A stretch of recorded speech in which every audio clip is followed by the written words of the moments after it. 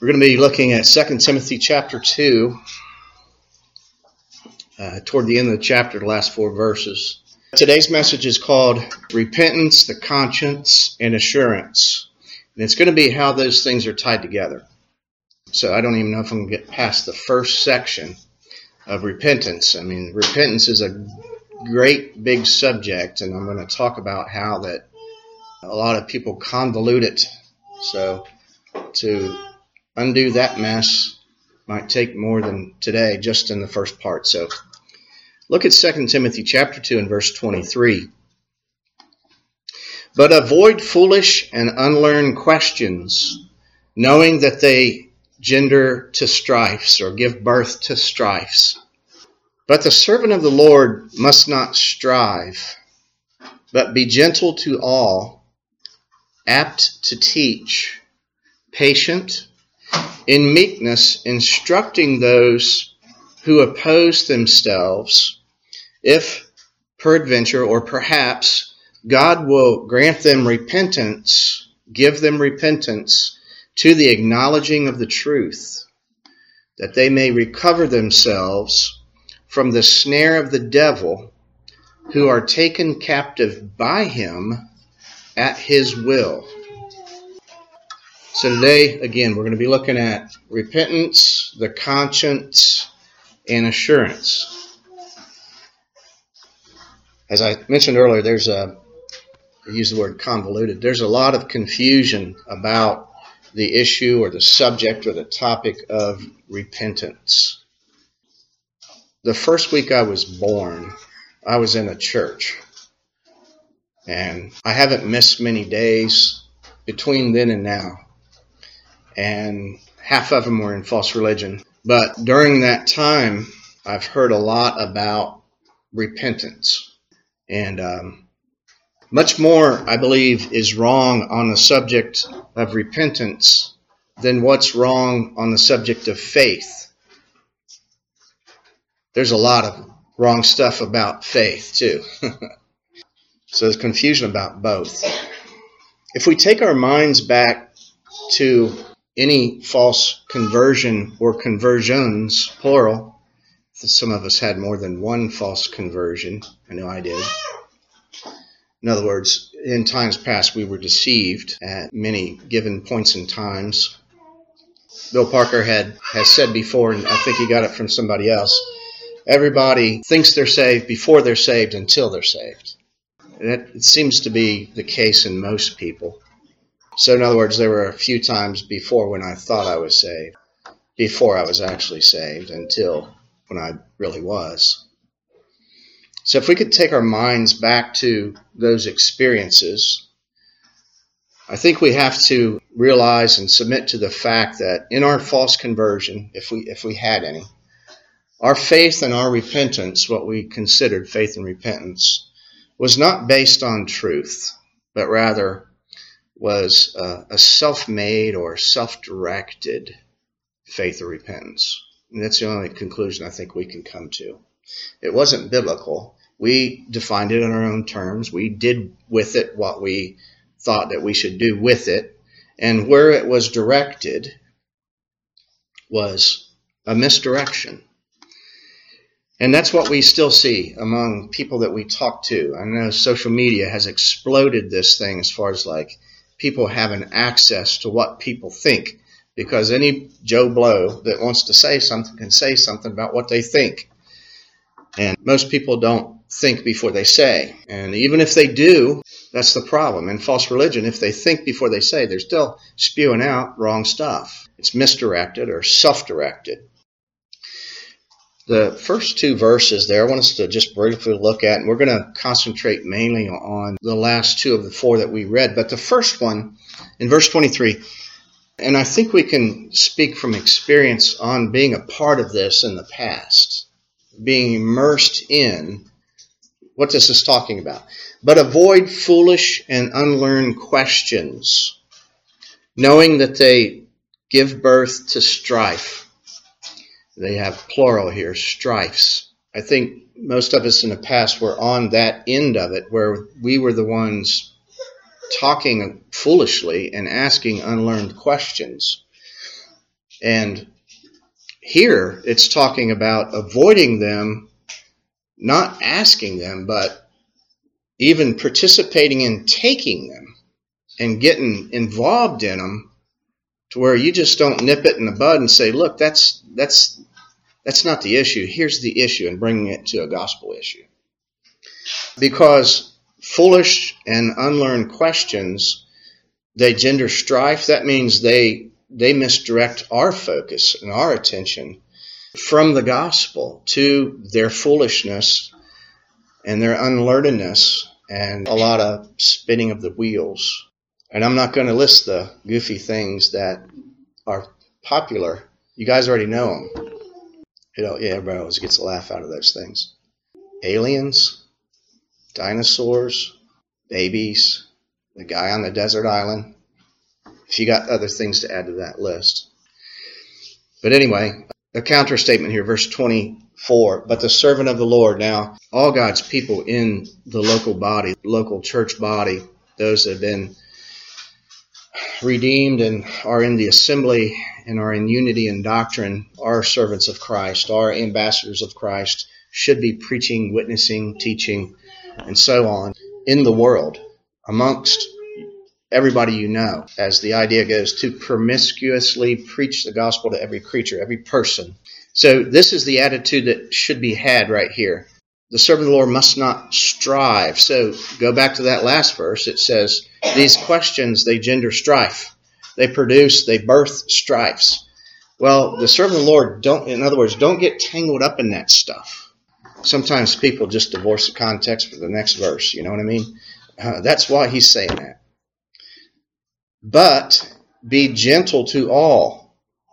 So, in other words, when you talk to people, say, look, I'm not here to argue. I'm not all about strife. If that's what you're all about, I'm not talking to you. I don't have time. But here, Paul's letter to Timothy says, don't do it.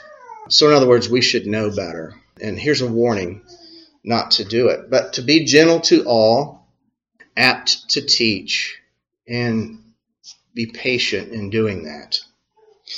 Now, we're going to get into the basic topic of repentance, and I'm going to try to cover a lot of stuff here today. Like I said, I don't think we'll get through with it, even just repentance, but I want to talk about some things about repentance that most preachers don't talk about. Some of the things are going to be basic, but other things are going to be maybe challenging to get you to think about some things. Verse 25 says, in meekness, instructing those who oppose themselves. Now, we've really majored on this before, how that those that are not believers, they probably think they have their best interest in mind, in that they say, well, I'm seeking something. I'm engaged in this Bible stuff, and I think I know what I'm talking about, and I'm wanting to, carry on along this journey of seeking something and getting to my final destination. So they think in their mind they're doing something they're seeking after God. But you know what? They oppose themselves, and they don't even know it. So therefore, the foolish and unlearned questions are getting in the way of them knowing the truth, even hearing the truth. Those questions, foolish and unlearned questions, are in the way. They're distracting from what we need to really get to, Christ and Him crucified. And this idea of them opposing themselves, they are totally unaware of. And therefore, we have to insert the main ingredients of the gospel, which is the offense of the cross, which is the fact that what Christ brought in by His doing and dying on the cross is that perfect righteousness. Is the only acceptable way to come to God. And that is what they don't understand or believe. And that's what we have to get to, so that perhaps, peradventure, perhaps, God just might, we know if they're elect, He will, give them repentance. And notice this, to the acknowledging of the truth. Now, I don't want to get too far ahead of ourselves, but this idea here of repentance, as I said, most people have a convoluted idea. And if they were to read this verse And we're going to look at some more verses that prove that repentance is a gift. This is one. We're going to repeat it toward the bottom. But it says that God will give them repentance. I want to unpack the whole Arminian idea, that the Arminian, the Pelagian, the semi-Pelagian, the conditional, the works righteousness guy person thinks that they have repentance in them. It's available. It's an offer. It's there. They just have to do it, right? In other words, they think repentance is basically an opportunity that God has always has around them, that they can just, whenever they decide, they can repent. That's the common idea. So they would maybe think of it in a gift that way. It's a gift in that it's there. Well, we know that's not the case. We know that's an impossibility because of the state of man's heart. I posted yesterday on social media that man, because of the state of his nature and his condition, he cannot repent. It's not that he won't. He can't. And because he can't, he won't. The can't drives the won't. So what makes the difference? The sovereignty of God in salvation. If that person is elect, in time, God will grant them repentance. Notice, to the acknowledging of the truth. Now, the common person in religion would say, I thought repentance was repenting from sins. What does it say here? To the acknowledging, repentance to the acknowledging of the truth. Now, that's a head scratcher for most religious people. Because I imagine a big sector of the religious pie would look at this and say, that kind of diverts from this sinner's prayer system where I got to go through these stages and steps, right? I got to confess, repent, call on the name of the Lord, and they bunch these up in one big conditional package. And this kind of like throws a stick into the spokes, so to speak. So what's this word repentance? Word repentance here is metanoia, and it means a change or reversal of mind. And it comes from another word, repent. This word is repentance, and it comes from the word repent, which means to think differently or reconsider. Now, if you do, I challenge you to do this if you have tools to do it sometime when you have the spare time. I did a word search on the word repent, repented, and repentance, and added the word sin. And give it a try. You're not going to find very much.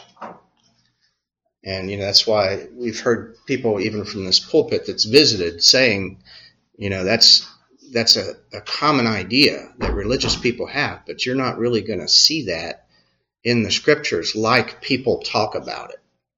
Now, when you search for the three forms of that word, repent, repented, or repentance, you'll at least see things that are related to faith and the change of mind. Now, I've talked about this in reference to maybe a model on how one would preach the gospel. And I kind of got this from Henry Mahan.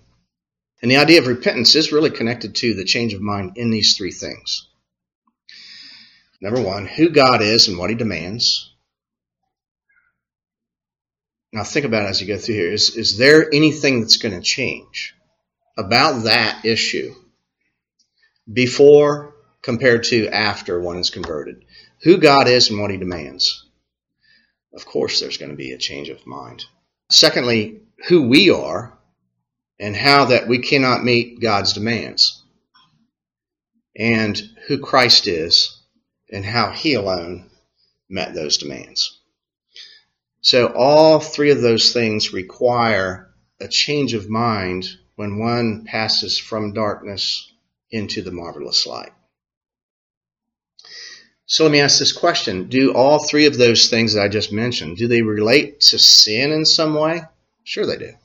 No doubt about it.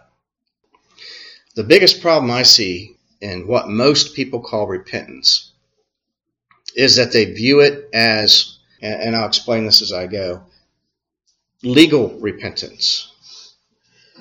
directly connected to the law, or what's related to it, something that looks kind of like Catholic penance. We know that those way out there on the opposite end of the theological spectrum believe that their repentance gives them a new heart or regeneration. It's meritorious, in other words. This, of course, makes repentance an actual work of man, which implies it merits regeneration by the act of repentance. Now, we say it all the time. Repentance is not a condition to fulfill in order to be saved. It just doesn't work that way. Faith is not that either. Faith or repentance are not conditions to be fulfilled in order to be saved. A lot of people listening to this on sermon audio or YouTube would just, that's enough right now. They can't even get past that. Like, what? Because that's the norm out there. So, connected to that, just briefly, I want to say that I believe that when God saves us, there's an order theologically, or logically, or biblically in how things take place chronologically. And I believe that it is regeneration first, then faith, then repentance. I could do a message on the reasons on why those things are in that order, but most of us know why. I'm not going to spend too much time on that. But I said that to just prove a person has to be regenerate first before they repent. They don't repent and or believe to get regenerated. That's a lie. That's a false gospel. So both faith and repentance, they're the immediate fruit and effect of regeneration, not the cause of regeneration. Now I've heard, and I don't know how much, I kind of jokingly say I torture myself, but I mean I really do it for an analytical exercise, and I feel that I have to keep up on certain people and what they're saying currently to be aware so I can warn people. But there are those who claim to be sovereign grace Calvinist reform, and you'll hear them, especially on the street. They'll do the street preaching stuff. And I've heard some of them say that if you repent, God will give you a new heart. They're on the stump. I mean, they got to sit up they got to be up higher than everybody else for some reason, even though they got their little megaphone. They got to be up above everybody else. And they'll say that. If you repent, God will give you a new heart. Or if you repent, God will put a new spirit within you. That's baloney. That is not true. That can't be done. That's a lie. How bad is that? I mean, is that something that we should make a fuss about? Well, depending on what you think about Billy Graham, I got in my notes here, that's classic Billy Grahamism. Now, it depends on your opinion of Billy Graham, what you think about Billy Graham. I think he's a false teacher. He's a false prophet. He never preached the gospel. He wrote a book on how to be born again. That was the title of the book, How to Be Born Again. Of course, it was conditional and meritorious by believing and repenting. Now, a lot of these street preachers that would say what I just said they said, or some would be a little more, quote-unquote, consistent in their sovereign grace Calvinist Reformed theology, and they would not say that, but yet they still look at Billy Graham like he was used to win millions of souls to Christ. You're stepping in the same doo-doo. It's the same garbage. Tells me a lot when people talk about who they look up to. And if somebody looks up to Billy Graham, who always was a false teacher, always preached a false gospel, then that tells me a lot about what they think about the glory of God and the cross of Christ, the offense of the cross. It tells me about their concern for the character of God. They have none. They have none. Billy Graham preached a different Jesus. I I know because, number one, the Scripture, I'm not going to use my experience as number one. The Scripture tells us this in so many words. But number two, I used to believe in the same Jesus. I was deceived under that garbage for a couple decades. All right, so let's go and shift gears here. The basic idea that repentance is a gift. I'm going to look at a few verses here. Acts chapter 5. Let's go there first. We know that faith and repentance are gifts. If you look them up, there are more, at least twice the amount of verses that talk about faith being a gift than repentance. We're going to look at a few repentance gift verses. But those gifts of faith and repentance are part of what the Scripture calls spiritual blessings in Christ. It's what Christ had merited by his death that is eventually dispensed out by the Holy Spirit to his people that he died for. In other words, he actually purchased these gifts for his people by his accomplished work. You would think it goes without saying that faith and repentance, again, are not offers for somebody to accept or reject. So there's the two ideas.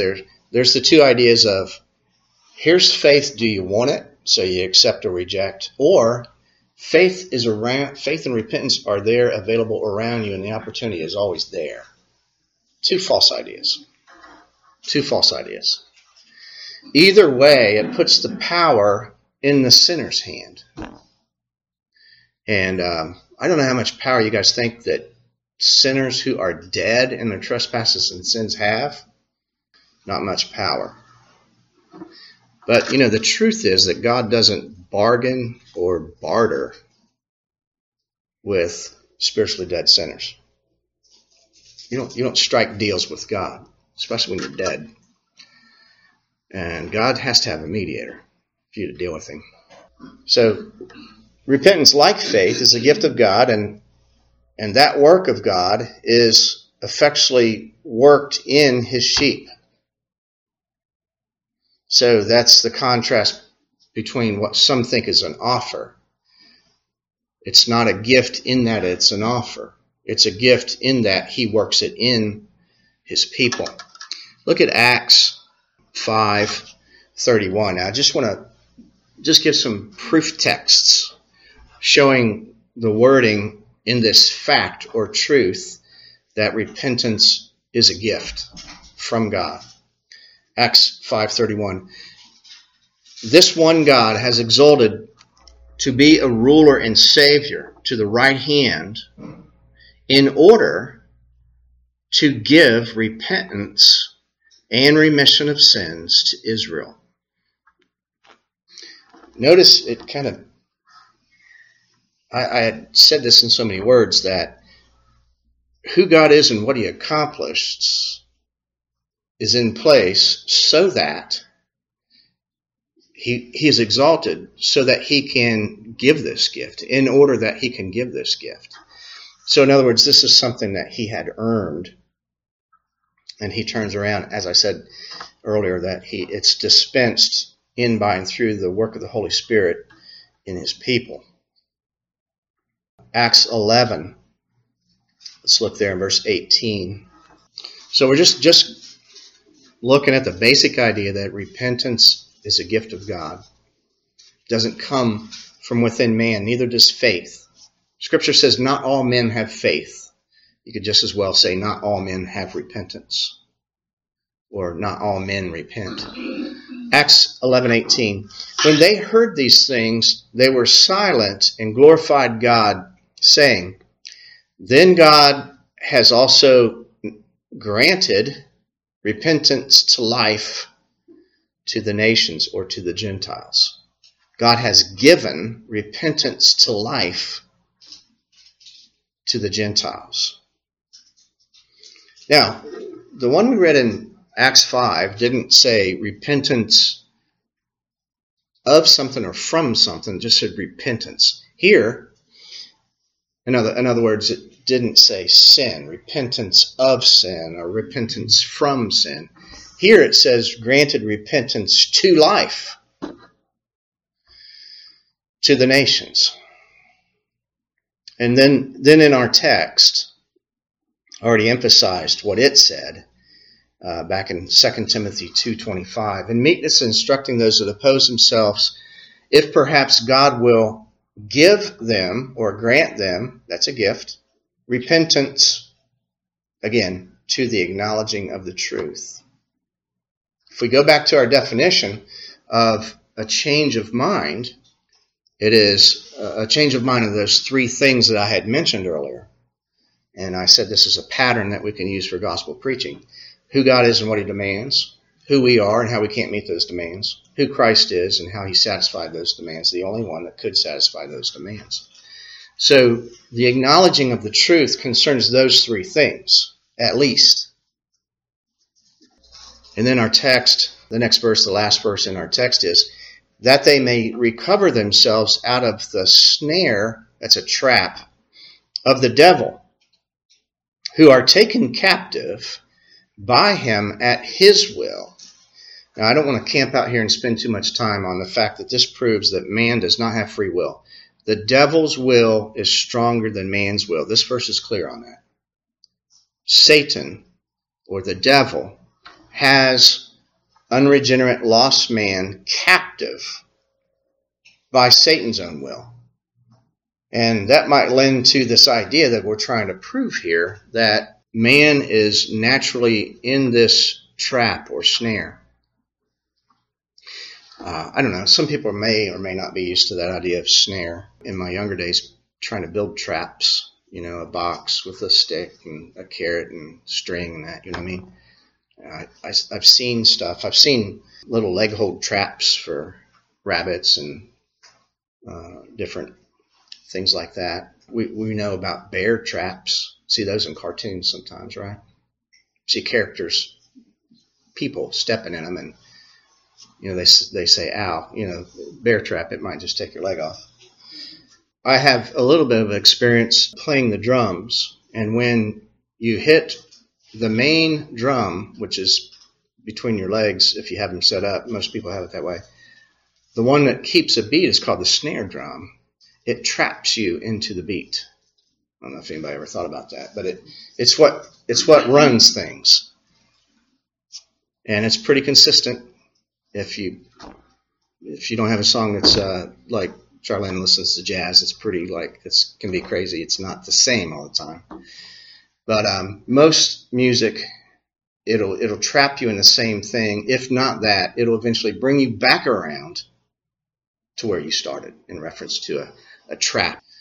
So repentance will, or the lack thereof, will keep you in the trap of the devil. And you don't even know it. Again, so what is that? And I'm going to spend the rest of the message maybe kind of saying what that trap is. And this is the part that religion, for the most part, and even Sovereign Grace Calvinist Reform people are ignorant of these points, of what the trap is. That causes us by nature to oppose ourselves, wherein we need repentance to acknowledge the truth and get out of this trap. So most people would just think, well, Scott, it's simple. It's just sin in general. I mean, I'm used to hearing that as a response. So let me just kind of start and unpack some of the things we've talked about earlier.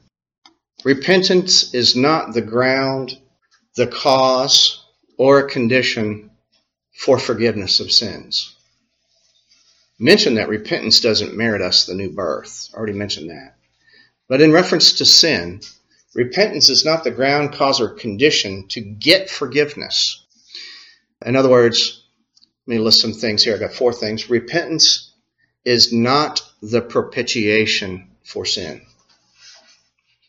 Let's not rob the glory. Christ is the propitiation.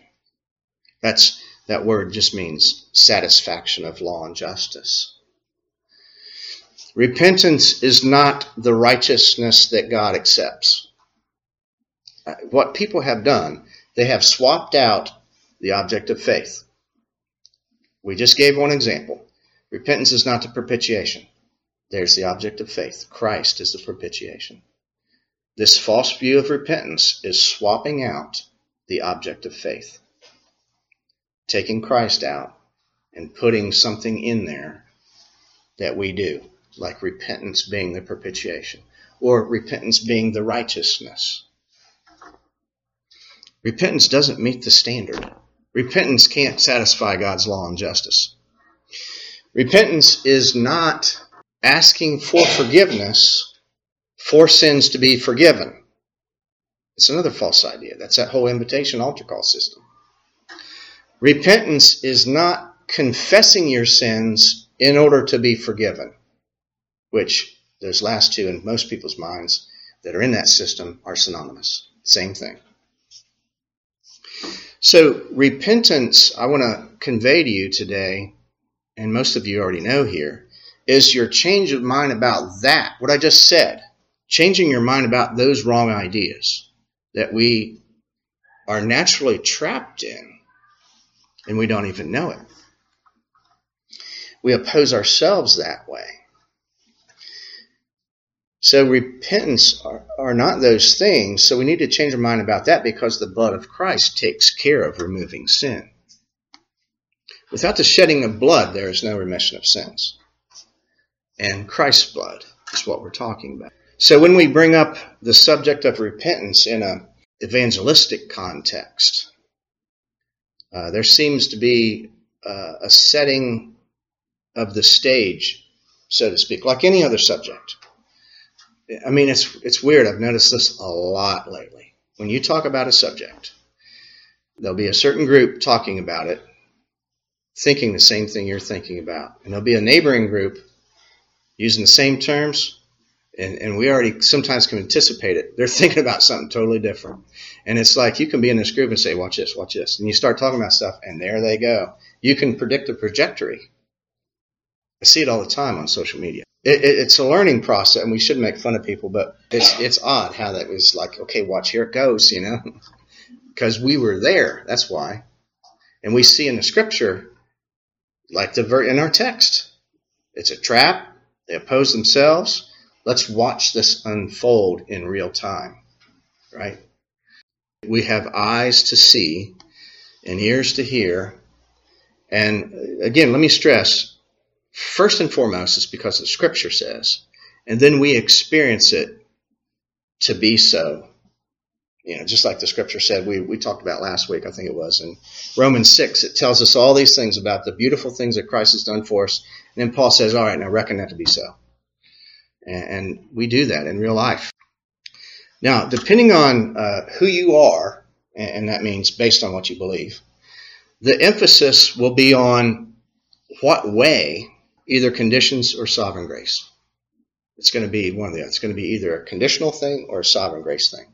Depending on who you are, which means what you believe, what way you're going to see it.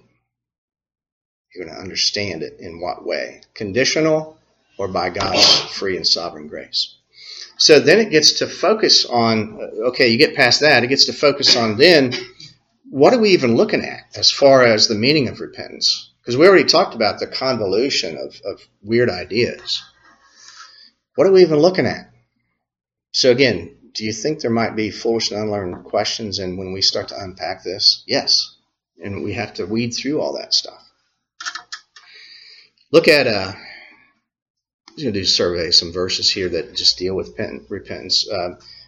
2 Corinthians 7. I want you to see this here. Verse 10. Some of us have experienced this, have had to do this, have had to gone through this in the school of grace. 2 Corinthians 7 in verse 10.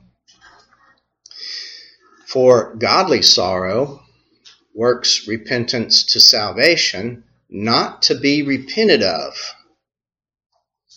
But the sorrow of the world works death. Now, this would be just a message by itself. There's a lot of stuff here.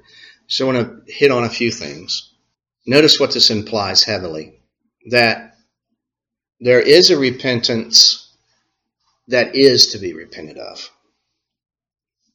Here it says, godly sorrow works repentance to salvation not to be repented of, which means, it implies, there are some forms of repentance that do need to be repented of. Right? And it goes on to say what that is, and it uses the generic term world. And we know the word world sometimes, and seemingly, I'm trying to get used to this. The word world seemingly is increasingly to me to be understood as the religious world. More and more and more. I just continue to see it in Scripture. And maybe it's just a debriefing from me having the wrong mindset and false religion 34 years ago. And that is being squeezed out of me slowly. Seeing that the word world and the word flesh, things like that, are referring to religion, false religion. Not in every single case. But seemingly, I'll come across verses I haven't read in a while, and I'll see world or flesh, and I'll think, that's religion. That's not talking about like gross outward immorality. That's, in the context, it's talking about religion a lot of times. So, notice here, the sorrow of the world works death. Now we know that what's it say in Proverbs? 2 different chapters in Proverbs. There is a way that seems right unto a man, and the end thereof is death. Now, think about those 2 verses in Proverbs I just quoted. I just kind of threw them out there. They need to soak in. There's a way that seems right unto a man. Bring that into this context. The sorrow of the world works death. If there's a way that seems right unto a man, and the end of that way is death, what is that way? It's the way of the trap that we were talking about in our context. The way of sin got me into this thing, obedience will get me out. The way of self-righteousness, naturally. I can do something to make, I can self-reconcile. That's the way of death. It's unbelief. It is having no fear of God before your eyes. It's not having any reverence to God. It's rejecting the offense of the cross. The offense of the cross says that the only way of acceptance is perfect obedience, and that was fulfilled by Christ. That's the only way. And we always have to do only with all capitals, bolded, underlined, and highlighted. Really, we really mean only, right? Not just using that word because it's one of the 5 solas of the Reformation. We've seen that those solas a lot of times don't mean much to those Reformed people. Not all of them, but I'd venture to say most. They don't really mean that. But we stress that words have meanings. And we stress that when we stress them, the meaning is even more important. Let's pay attention to what words have meanings concerning. What most people consider to be repentance, again, it's legal, fear-based. It's the very thing or idea that needs to be repented of. That's the trap. I'll say that again. What most people consider to be repentance is the very thing or idea that needs to be repented of. And that's what that verse is. For godly sorrow works repentance to salvation, not to be repented of. But the sorrow of the world works death. Now, the only thing that's going to clue people into this problem, most people are just not even going to take that in. But the only thing that can clue people into that problem is the gospel has to explode with its dynamite, those preconceived self-righteous biases that you had in your false religion. It's an impossibility until the Spirit of God takes the gospel and changes your mind about those things. So that's why we should see that this is nothing new, really. But it's just very, very few people recognize it and are talking about it. Very, very few. There's a video, or I'm sorry, on Sermon Audio, Randy Wages, he's a member of Eager Avenue Grace Church. He did a message called Initial Repentance. I really liked it. It kind of summed up, what I might say in 5 or 6 messages. Like, he summed it up in 40 minutes. And I shared it with some people, and I should have expected it. Some people I shared it with, it's like, what's the big deal? Didn't see it. So you toss that out there to people hoping like somebody will agree with this, because when I see that somebody agrees with this is when I have confidence in certain people. When I was 15, I wasn't a believer until I was 20, 21, 22. But when I was 15, I heard a message on repentance in a Baptist church. This guy was supposedly believed the doctrines of grace, but you know how it is that some of those guys still preach repentance in a wrong way. But I heard a message on repentance, and what I concluded out of that message, I remember it clear as day, because this was one of my false conversions that I actually went forward and did the thing, I concluded out of that message that I still sin because I still break the law. That's what his message told me. And my conclusion was, therefore, I have not repented. That's what I got out of that message. That was the heavy-handed communication out of that message, that I was lost because I continue to sin. So I'm 15 years old. I'm living in my own head. I have no idea what anybody else is thinking. I just thought I was lacking. Everybody else must be doing pretty good, right? They're go-getters. They're getting it done. They're keeping the law. Did I hear about the righteousness of God revealed in the gospel, whereby Christ satisfied law and justice, and he was the end of the law for righteousness? No, I didn't hear that. Didn't hear that at all. But to stop sinning is what many are implying today when they talk about repentance. Now, let me just say, should we stop sinning? We ought not sin, right? Scripture is clear on we ought not sin. But stop sinning is not repentance. That's made up. It's a pipe dream. Change your mind is what the word means. Stop sinning, again, that's not repentance. Now, I've heard some of these street preachers actually say repentance means stop sinning. I heard Ray Comfort say that one time. And the reason it's brought to my attention because some of the easy believism, that would be the Armenian Baptists, made a video and they took that quote. I saw the whole video in its context. They took that part out and said, look, see what he's saying? He's saying, he said it.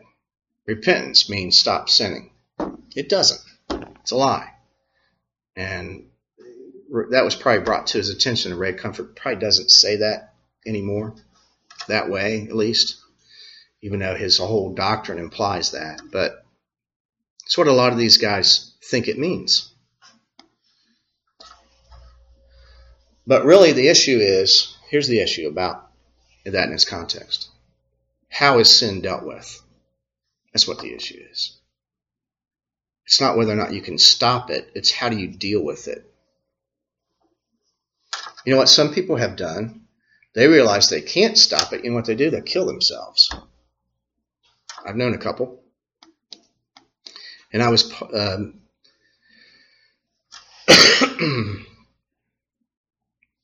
by God's grace, I was a help to one not to kill himself and helped him come out of the lordship lie of salvation, quote-unquote lordship. Let's go to Romans 7.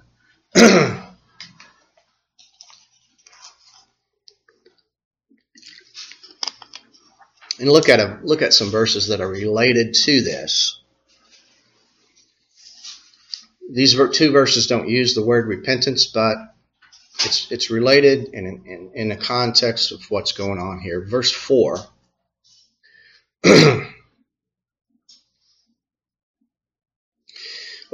Romans 7:4. Wherefore, my brethren, you also are become dead to the law by the body of Christ, that you should be married to another, even him, Christ, who is raised from the dead, that we should bring forth fruit unto God.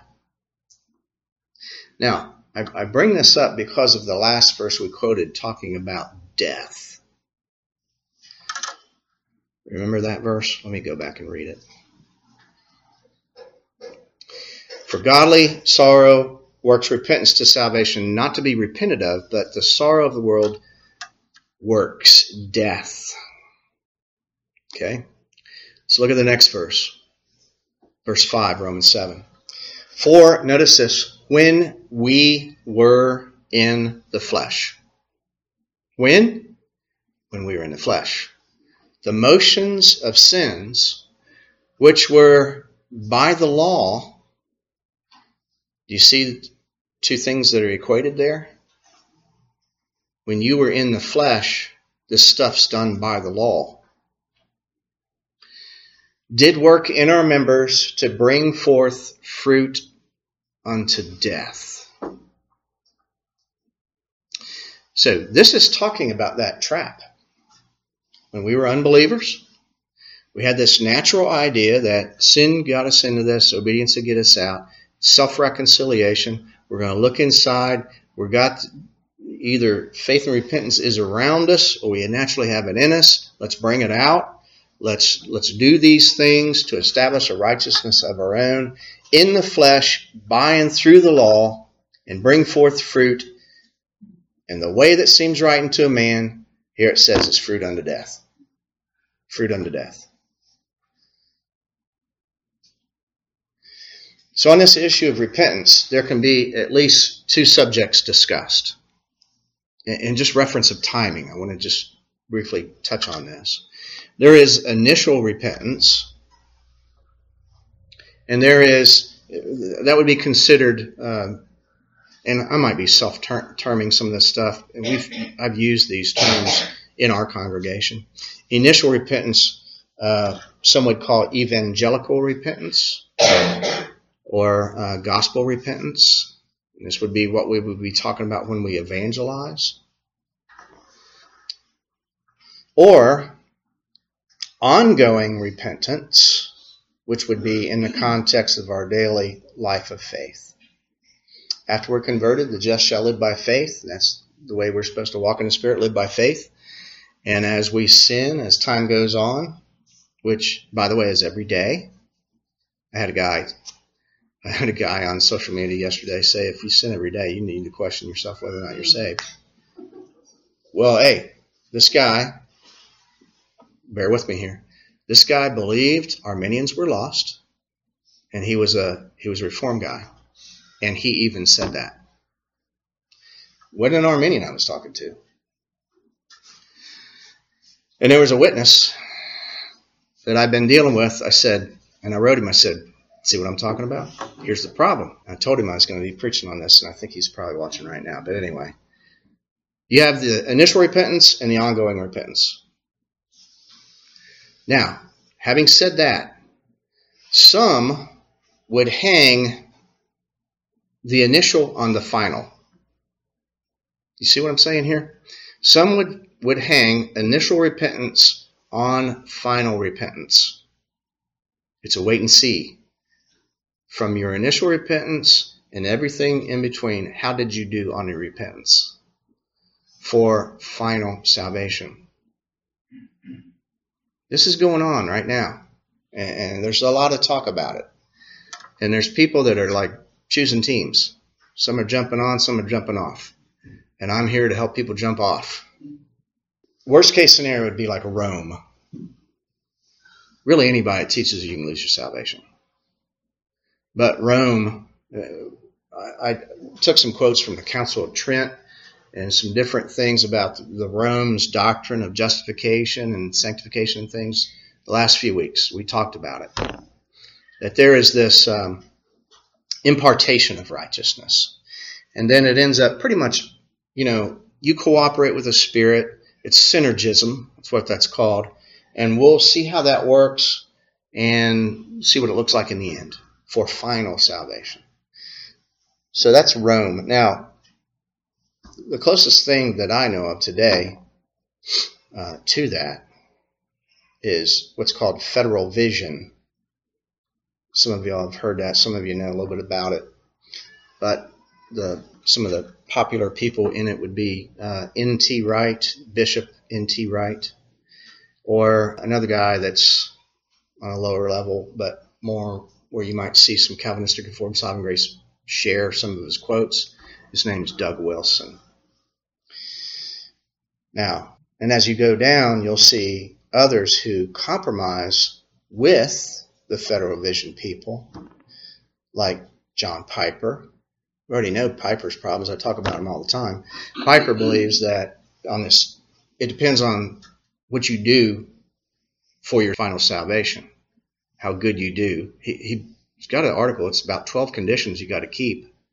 You're justified initially by faith alone, but there's these conditions to get to heaven, and he's got 12. It's a 12-step program. But there's that. So what I'm giving is just crazy stuff and how it tears down and gets closer to people that we know. And here recently, Jeff Durbin and James White have compromised with some of these Federal Vision people. And that's no surprise. I mean, James White hangs out with Dr. Michael Brown, who's in the apostolic movement, believes you can lose your salvation. He's a flaming free-willer. James White debated him on the whole doctrines of grace, which Michael Brown rejects. And, James White's off schmoozing with him, calling him bro. So it's no big surprise. You'd probably say the same thing about Billy Graham. So all those who are in the lordship camp, and they won't call out these things as heresy, it's pretty telling that they tolerate it. Like some of the extreme things that John Piper has said. Now, so why isn't John MacArthur saying anything about John Piper? It would cut into his money. He won't get invited to the conferences. He'll be considered, he don't want to be called a hyper-Calvinist. Can't do that. So what is the heresy in a nutshell? What is it? It's this basic idea that sanctification drives justification. Sanctification ends up being the ground of salvation rather than Christ's righteousness imputed. How well do you do? How are you doing in your repentance? How's your faithfulness? Who cares about the faithfulness of Christ? How's your faithfulness? So the focus shifts. Judging by the law now rather than the gospel. That's what it's all about. Judging by the law.